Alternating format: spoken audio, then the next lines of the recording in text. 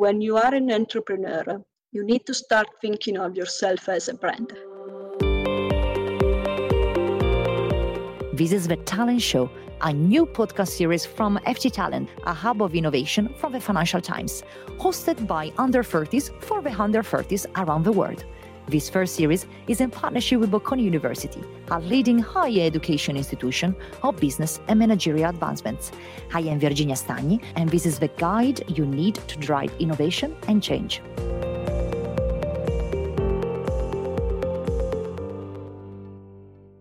Today, we are focusing on the field of marketing by talking with an expert who understands the emerging quantitative trends of the industry, as well as how to use marketing in your everyday life. This is for any listener who wants to find a role in the marketing field, is curious about how brands influence them to buy things, and even for those who wish to market themselves. Here is our conversation with Gaia Rubera, Professor of Social Media Marketing at Bocconi University. Ciao Gaia, how are you? Ciao Virginia, I'm very fine. Thanks for having me here. Thank you so much for accepting our invitation and, of course, the invitation of Bocconi University that is partnering with us. The topic of the day is about marketing. I would really love to go through the concept of marketing. What are the basics of marketing? What does it mean, marketing?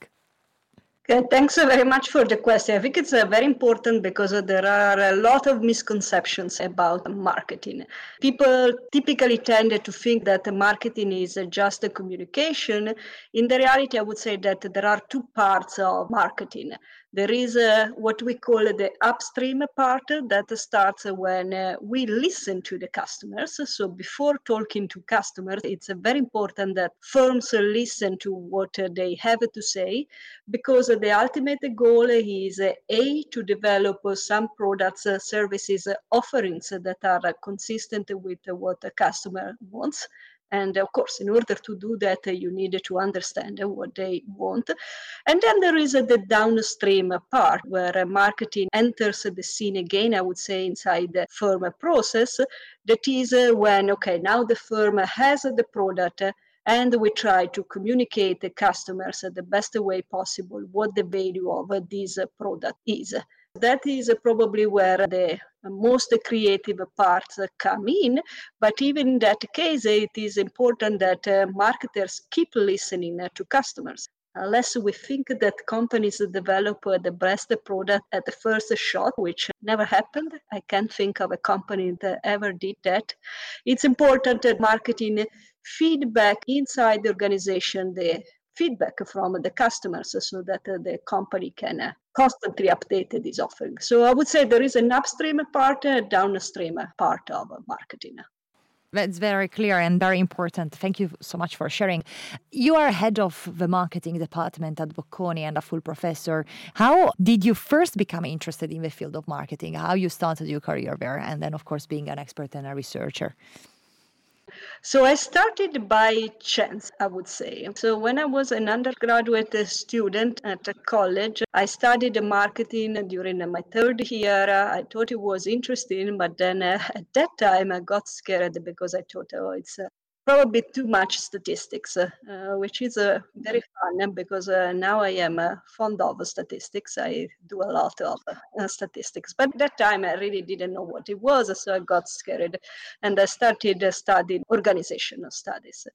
And then I went to work, I came back, I started my PhD, and I was interested in innovation. So I went to the US, and the professor that I was working is a guru in innovation, and he was in the marketing department. And I started going to presentation conferences. I think that it's related to your initial question, why I was not interested in marketing in the beginning, because I didn't know what that was. Now I have a very broad sense of what marketing is. It's not just selling product or firms services. Everything is marketing. Politicians do marketing. Scientists need to do marketing. If you think of right now, we have a kind of a crisis in scientists that are trying to convince people that what they say is right. That is a marketing crisis. It's not a scientific crisis. And also, if you think of disinformation, right, that is a hot topic nowadays in social networks, in the life of our societies. And why is that? Well, because there are a group of people that try to tweak what people think of certain societal issues. And there is a large part of the society that was not able, is still not able to react to this marketing challenge. And so I got interested. Eventually, I decided to stick to marketing because I think that every problem you see in real life, you can think of that as a marketing problem. That's very interesting. And I would really like to know a bit more about the fear of statistics. How did you overcome your fear of anything that is around these numbers and analytics? Can you walk us through it and maybe some suggestions for our listeners that are in the middle of this fearful moment? First of all, let me clarify that I always loved math and I was pretty good at that. So I'm not one of those people that, I don't like numbers. I do love numbers. I was afraid of statistics. I think, again, let me put it in a polite way, that most of the statistics teaching that we get are from pure statisticians, right? It's just numbers, it's laws. And there is this issue in showing how these statistics is so important for our everyday life. Again, if you think of politicians, right, I think it's extremely important that they make these claims, and most of the times they are statistically wrong. And I truly believe, this is something I really believe, that the whole population should receive more concrete statistical knowledge also in the early stages. How did I overcome that fear? Is at the moment I realized that it was not something just about numbers. It was something that had an impact in my everyday life. And the other thing is I am a researcher. To answer the research questions I have in mind in the correct way, I need to know statistics. So this is what I always tell my students. Statistics is not statistics per se. It's what give you the freedom to study whatever you want. So my suggestion would be trying to put back these statistics to your everyday problems, right? If you think you have this marketing campaign, I'm going to show this ad, for instance, on Facebook. Let me give a very concrete example, down to earth, related to marketing. I have an ad, I have to show it on Facebook. How do I know whether this ad works or not? Well, we know statistically you have to show this ad to a group of persons that is statistically, or if you want, the most similar to another group of people who didn't see the ad. And then you compare the sales between the two groups. If the group that saw the ad bought more than the other group, and we know that the two groups are almost identical, they just differ because one saw the ad and the other didn't, then statistically we can say that that ad worked. So a suggestion is try to think how you can use these statistics in your concrete life. It's fun. It's extremely fun. It is. It is. Once, of course, as you are saying, you're a bit, aware of the tool and the force of it. And I think it's quite interesting. And I'm thinking about our listeners today, and many of them are either students, early career professionals, but also some of them are entrepreneurs. How can startups think about marketing in an effective way when they are just starting out and have very small marketing budget to assign? What is maybe the 2-3 things that you would suggest them to look at? Okay, so very first thing is start doing your marketing research even before you create your startup. There are plenty of examples of entrepreneurs that think, oh, I have this great idea and everyone else love it, so they spend time, their family budget, create products just to find out that there is no market there. Let me give you a very famous example that I love it, is Segway. It's the scooter that was first developed 50 years ago, probably.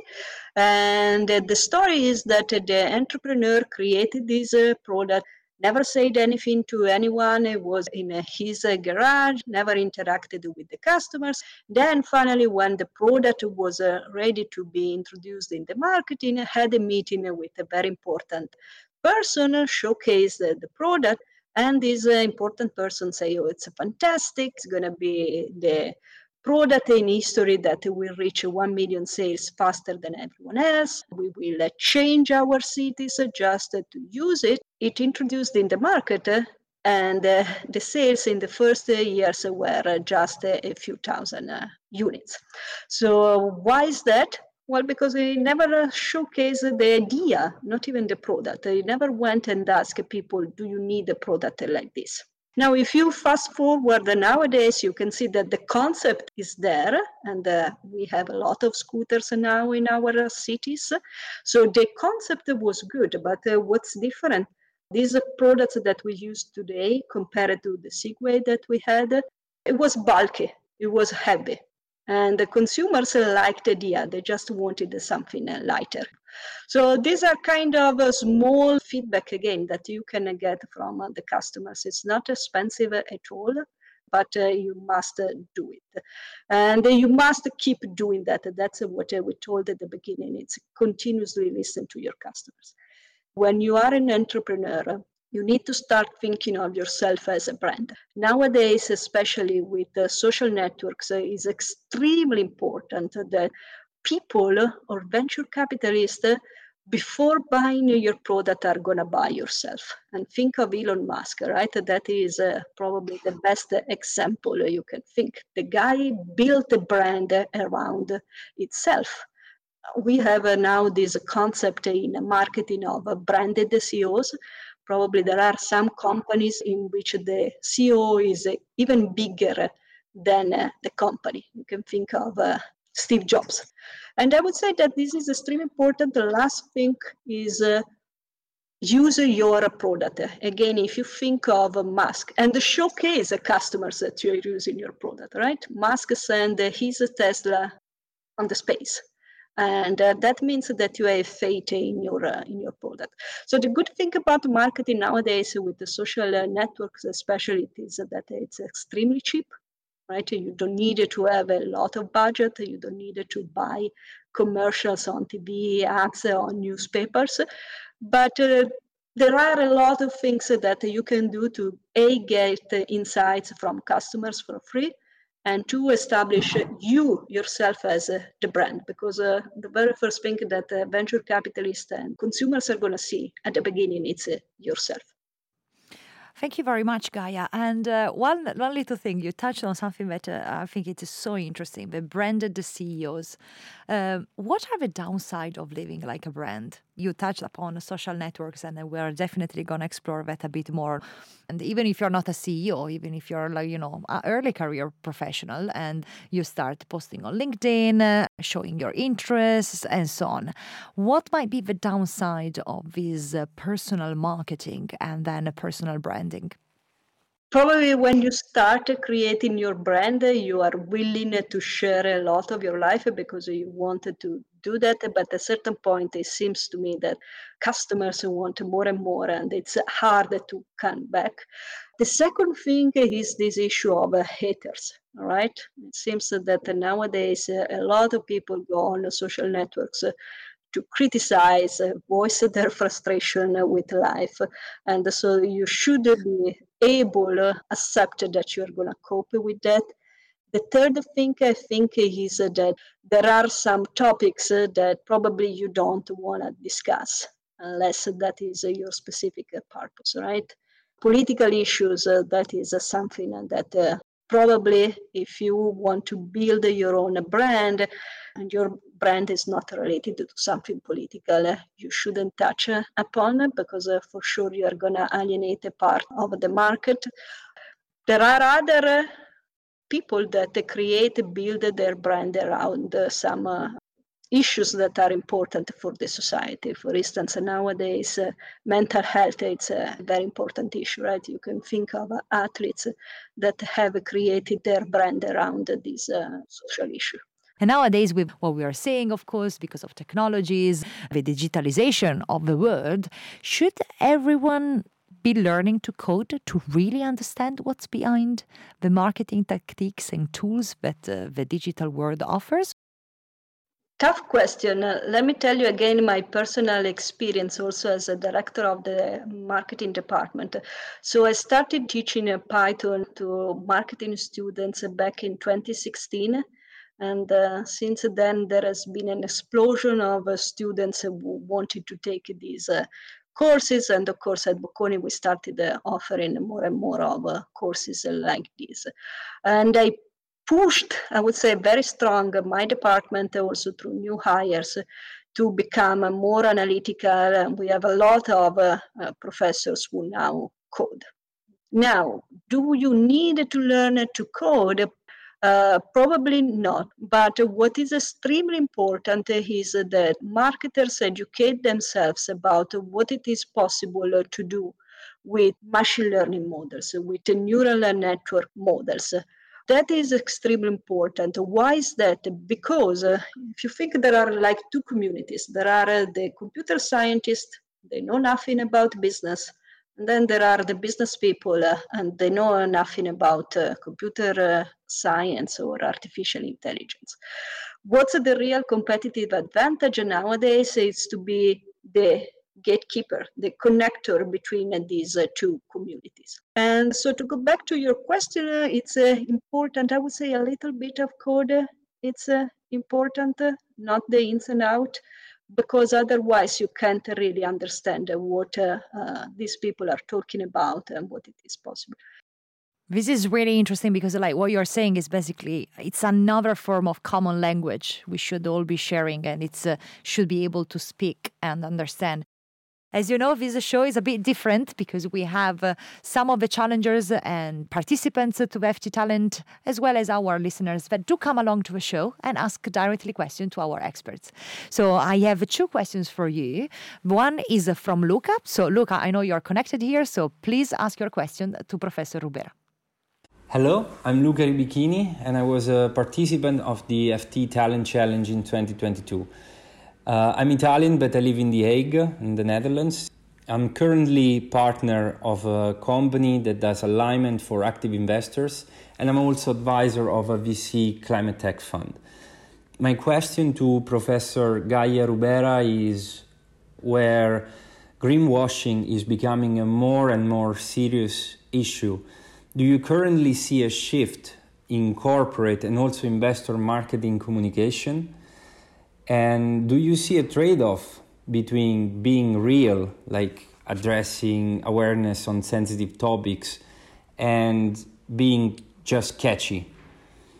Thanks very much, and looking forward to hearing from you. Thank you, Luca. Thank you for the question. So it seems that a lot of people, a lot of CEOs right now are switching or becoming more interested in climate or green topics. I think that they are CEOs, there are human beings, so pretty much as the same way we became more interested in these topics, they are too. I think that most of the cases there is a genuine interest because this is the world where we live. But really doing something deeply that is not just a campaign, marketing campaign, it's not, as you say, the greenwashing requires a complete change of organizational processes. So what I think is that probably most of the companies, I wouldn't say all of the companies, but most of the companies are becoming more and more authentically interested in these issues, but we are at the beginning of the tide. The example of Patagonia, that is a company that was born in this way. Okay, there are digital born company that was a green born companies. For other companies, it's going to be much harder. Probably I'm a kind of person, I would be reluctant to say that they do greenwashing. I would say that they are trying to do the best they can since they started 2 years ago, basically. The other question was the trade-off between be authentic and be catchy. As a marketer, a marketing professor, I can tell you the consumers catch catchy immediately, and it doesn't pay off at all. So if, as I say, if you don't want to do it, don't do it. It's better than... Thank you very much, Professor Rubera. Second question is coming from Emma. Emma, over to you. Hello, my name is Emma Velasquez Mariucci. I was a participant of the Financial Times Talent Challenge in 2022. I'm from Colombia, but currently living in Milan, Italy. I'm currently pursuing my bachelor's degree in International Economics and Management in Bocconi University. My question is, what hard skills and soft skills should someone considering entering the marketing field have? Thanks, and looking forward to hearing from you. Thank you, Emma. You need to know statistics and probably a little bit know how to code, and I can guarantee that those are two fun things to do. Soft skills, probably that is the hardest part. If you are at Bocconi, you know that we invest a lot on that. I would say that more and more you should be able to communicate with a diverse group of people, where diverse means diverse in terms of nationality, for sure, but it means also in terms of functional backgrounds. And this go back to 2 points that I was making before. First one, what is the competitive advantage that you can have nowadays is being the connector between the business and the computer science community. So you would need to be able to interact with these two groups of people. And the other thing is that if we believe that marketing should become more and more important, it is also in the boardroom. You should know a little bit of finance. These are the people that you are going to work with. Of course, it's important. We live in a multicultural world to have that kind of diversity, gender, nationality, but also functional backgrounds. Do not stay in your marketing silo. Gaia, it was a pleasure to talk to you today. I hope you enjoyed spending your time with the talent show. I did. Thank you very much for the invitation. Cannot wait to hear all the feedbacks from our listeners. Tune in, check out all our episodes on the talent show. You can find it on all your favorite podcast platform. And at the same time, of course, follow us on social media. Thanks to Bocconi University for partnering with us on this initiative. Again, thank you so much, Professor Rubera, for being with us today. This has been The Talent Show, which is produced by the FT Talent team, Aya Al-Shihabi, Noor Hafez, and me, Virginia Stagni. Our podcast producer is Todd Van Luling. Our editor and sound engineer is Arturo Ochoa. Our video producer is Enrique Zecca. And our social media producer is Letizia Clementi. Our music is by Dennis Kishuk. Check out all of the Talent Show episodes at fttalent.ft.com. Subscribe wherever you get your podcasts and follow FT Talent on socials for updates. Until next time, and keep listening.